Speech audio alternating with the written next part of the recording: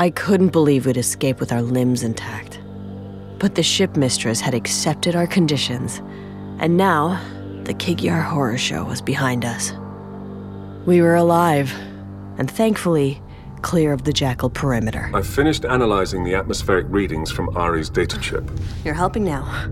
I thought you were a company man. I am, but I knew you were just going to ask Mashak to do it, so I thought it might as well get done properly. Between these readings and those from the other 4 colonies, compensating for pre-event weather conditions on each world, a pattern has emerged. Pattern? What sort of pattern? In the days and hours leading up to the anomalies, each planet experienced a specific wave of gravitational and electromagnetic disturbances. So, if we find a planet experiencing those same disturbances, we can predict the next anomaly. Mashak, can you cross-check those patterns against current conditions from local colonies? Already on it. I can only access a few nearby worlds, but there's a match. A planet called Laika 3. Statistically speaking, they're about to have a really bad day. Well, we've got to warn them, help them evacuate, whatever we have to do. Before you set your course, you should know I've also transmitted my findings back to Oni headquarters. You did what? Shoot him! A heavily populated world is about to be hit by an anomaly that has proven catastrophic. Millions of lives could be at stake. The government charged with their defense needed to be made aware of this. Oni's not gonna save those people. They're gonna let those people die, because that's what they do. You know that. Shoot him! Yes, Maya, I do know that. Oni's not going there to save lives on Laika 3 because those lives can't be saved. You don't know that! You should totally shoot him. The UNSC will deploy troops to Laika 3 with the directive of containing the damage. You mean controlling the story? Their efforts will save countless other colonies from unnecessary panic. Unnecessary? It seems pretty necessary to me. I assure you, it is most certainly too late to evacuate any of the major population centers on Laika 3. Those people will die, but others could be saved. We have to at least try. I'd spent years playing the pretend hero, acting bigger than life.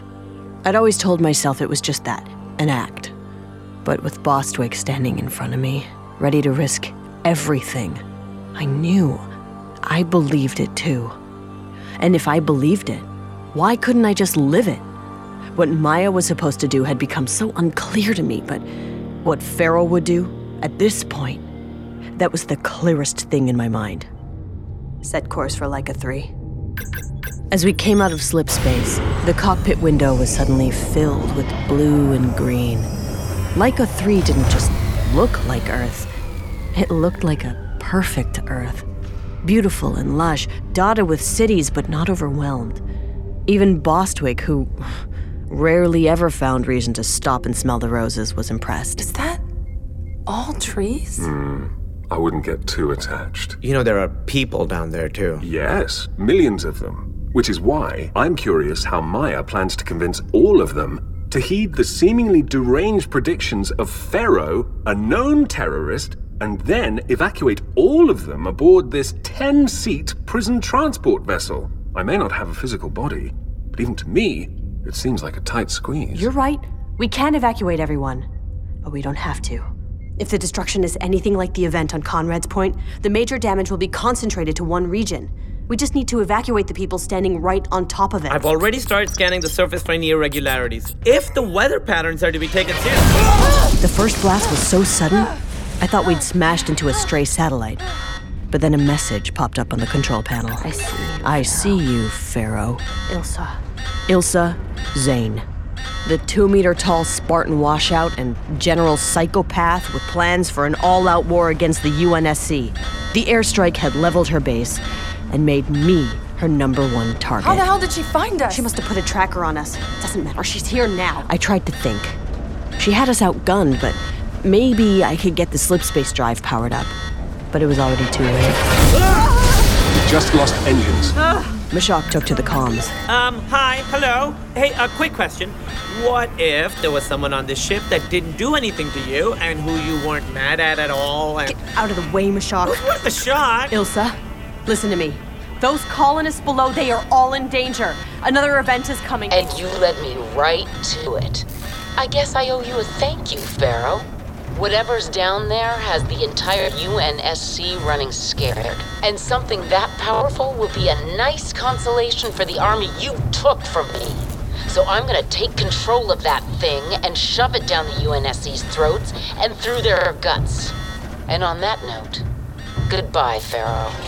I threw us into a dead dive as fast as I could, but Ilsa had already crippled most of our systems. Maya, give me the controls. Why? So you can intentionally crash us into the ground? No, so I can save your life. You do not have the ability to land this ship at these speeds and with this damage, but I do. I could hear the burn of re-entry all around me.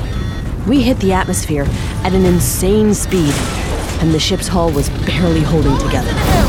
If the ship explodes, we're dead. But he's fine. He'll just wake up back at Oni. Maya, I promise you, I do not want to see you damaged. You can't land this ship.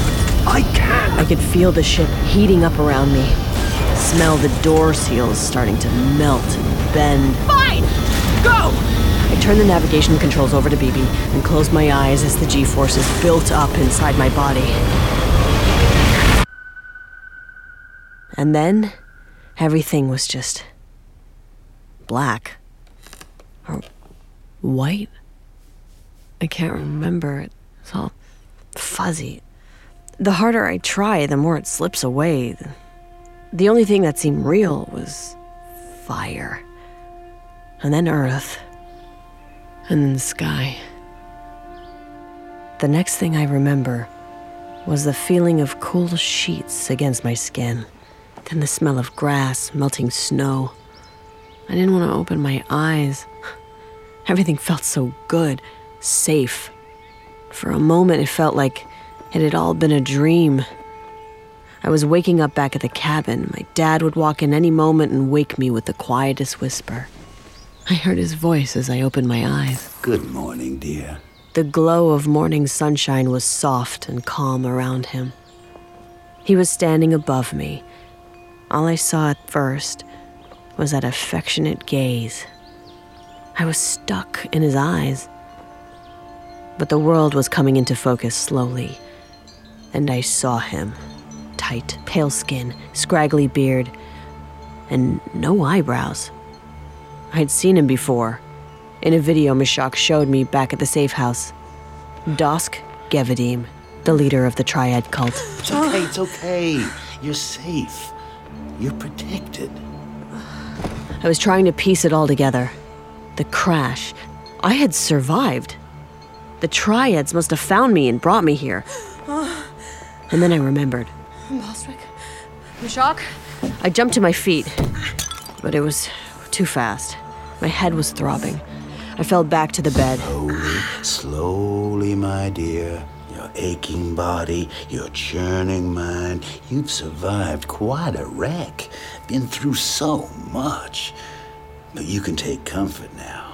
Your friends are alive. You are alive. Very much so. You're all here, and you're safe. I need to see them. And you will. Very soon. Oh, please, forgive my elation. You must understand, the very fact that you're here is not random. Our universe has always been moving us towards a consonance, by neither divine puppeteer nor coincidence, but simply by momentum towards inevitability. We've almost reached that vanishing point, and on this final approach, the fruits of that convergence have been ripening exponentially.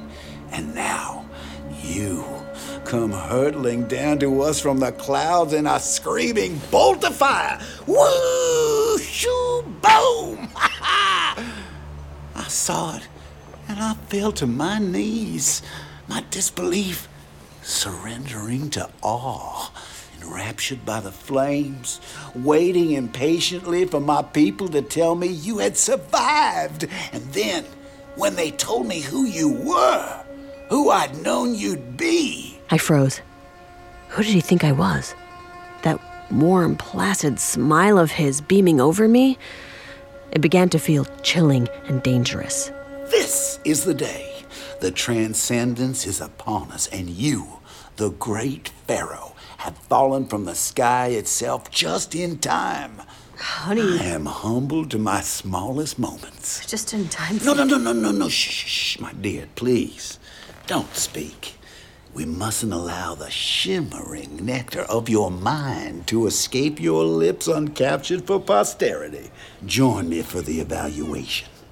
You don't realize how much good you're doing humanity right now. I was trying to pull it together, but my head still felt sluggish. Before I knew it, he was taking my hand, lifting me to my feet, walking me out into the bright morning. It was all happening faster than I could process. The Triad encampment was spread out in a small clearing surrounded by sparsely wooded forest. A few permanent buildings scattered around, but most of the people there seemed to have just arrived, pitching tents or laying out under the open sky. Everyone, men, women, children, they were all dressed in simple robes cinched at the waist. They smiled with closed lips and bowed their heads as we passed. They all had the same short, flat haircut, their eyebrows shaven, this starry-eyed glow in their eyes. It felt like they were sharing something weirdly private. A few middle-aged men were taking turns rolling down a hill, dancing like children, drenched in sweat. People kept wrapping their arms around each other's waists, pressing their foreheads together, humming. I could have sworn I heard a child crying off somewhere in the trees, but no one else seemed to notice. Underneath all this peace, it felt like something was bubbling, churning just beneath the surface, something deep and terrible ready to explode. As Dosk led me through this surreal scene, he kept conferring paternal nods to his grateful followers as he went.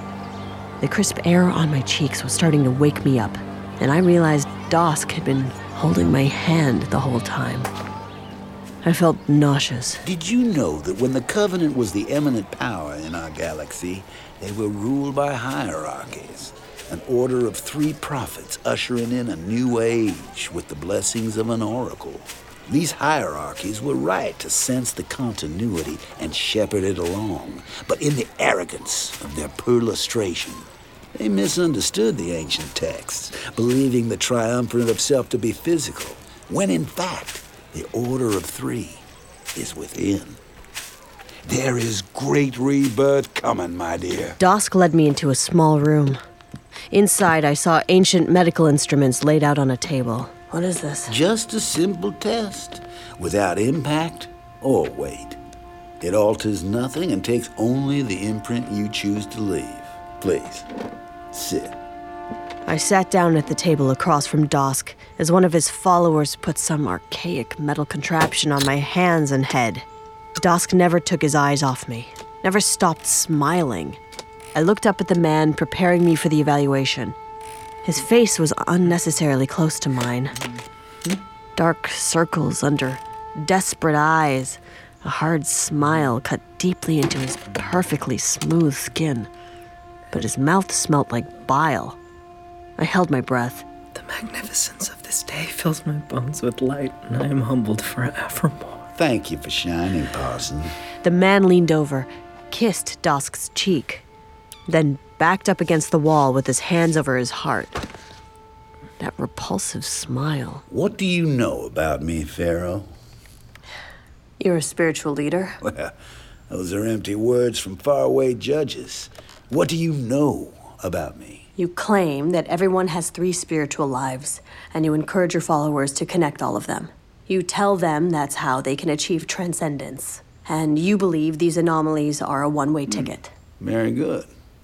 But while the words fill your mouth, they do not come from your center. Why do you carry so much resistance to the truth? Because I think you're selling snake oil. That seemed to upset Dosk's disciples. He raised his hand, and they stopped. Please, continue. You've created a self-justifying belief system and shrouded it in mysticism. Then you use it to prey on desperate people. I prey on no one. Everyone here has come of their own free will. Everyone here cues off you. Because your philosophy somehow always requires your personal guidance. That's how you set it up. You're always moving the target, so they always need you. That makes you a predatory charlatan. Actually, you know what I think, Dask? Tell me. I think this anomaly's gonna come out of the ground, and you're all gonna die. I also think that if you don't show me where my friends are right now, I'm gonna start tearing this place apart. Dusk's eyes darted to one of his followers in the corner. They immediately ushered Mashak into the room. Mashak! Pharaoh! Hey! Are you okay? Yeah, I'm great. Hey, check out this awesome robe they gave me. Yeah, that's great, Mashak. Where's Bostwick? Mashak shot a hard glance at me, then suddenly tipped his head in the direction of Dusk and the other triads talking in the corner. Apparently, he didn't want them to wonder where Bostwick was. Bostwick. Yeah, she's in the fields, helping with the new arrivals. He wasn't being subtle at all. But I still had no idea where Bostwick was. Before I could ask, though, Dusk was right in my ear again. I see all the pain in you, Pharaoh. The great losses you've suffered, living two very different, unattached lives. It's time you connect them and embrace your third self. For only then can you truly find peace. How did you know the anomaly was going to hit here? I heard it coming. The transcendence sings to us all if you'd only listen, my dear. Oh, that voice is a great wailing against the cosmos, and it guided me here with nothing more or less than inevitability. We are about to witness a rebirth for humanity. Those who stand with me in self-accretion will find great peace. He leaned in towards me as his smile faded off his face. And those who cling to themselves will be torn apart. But worry not, my dear. I'm not gonna let that happen to you. His face perked up again instantly as he turned quickly and breezed out of the room with his disciples on his heels. Mashak, we need to go now. Okay. As I turned towards the door, I noticed half a dozen men had come and were outside standing guard. Dusk wasn't gonna let us leave. I was scanning the room, looking for another way out, when the men outside started moaning. Cry out, my sweet children.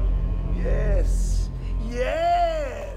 Dusk entered the room again and extended his hand to me. Pharaoh, falling from the sky, rise and join me, for you are among the fortunate who will bear witness. They led Mashak and me out into the clearing.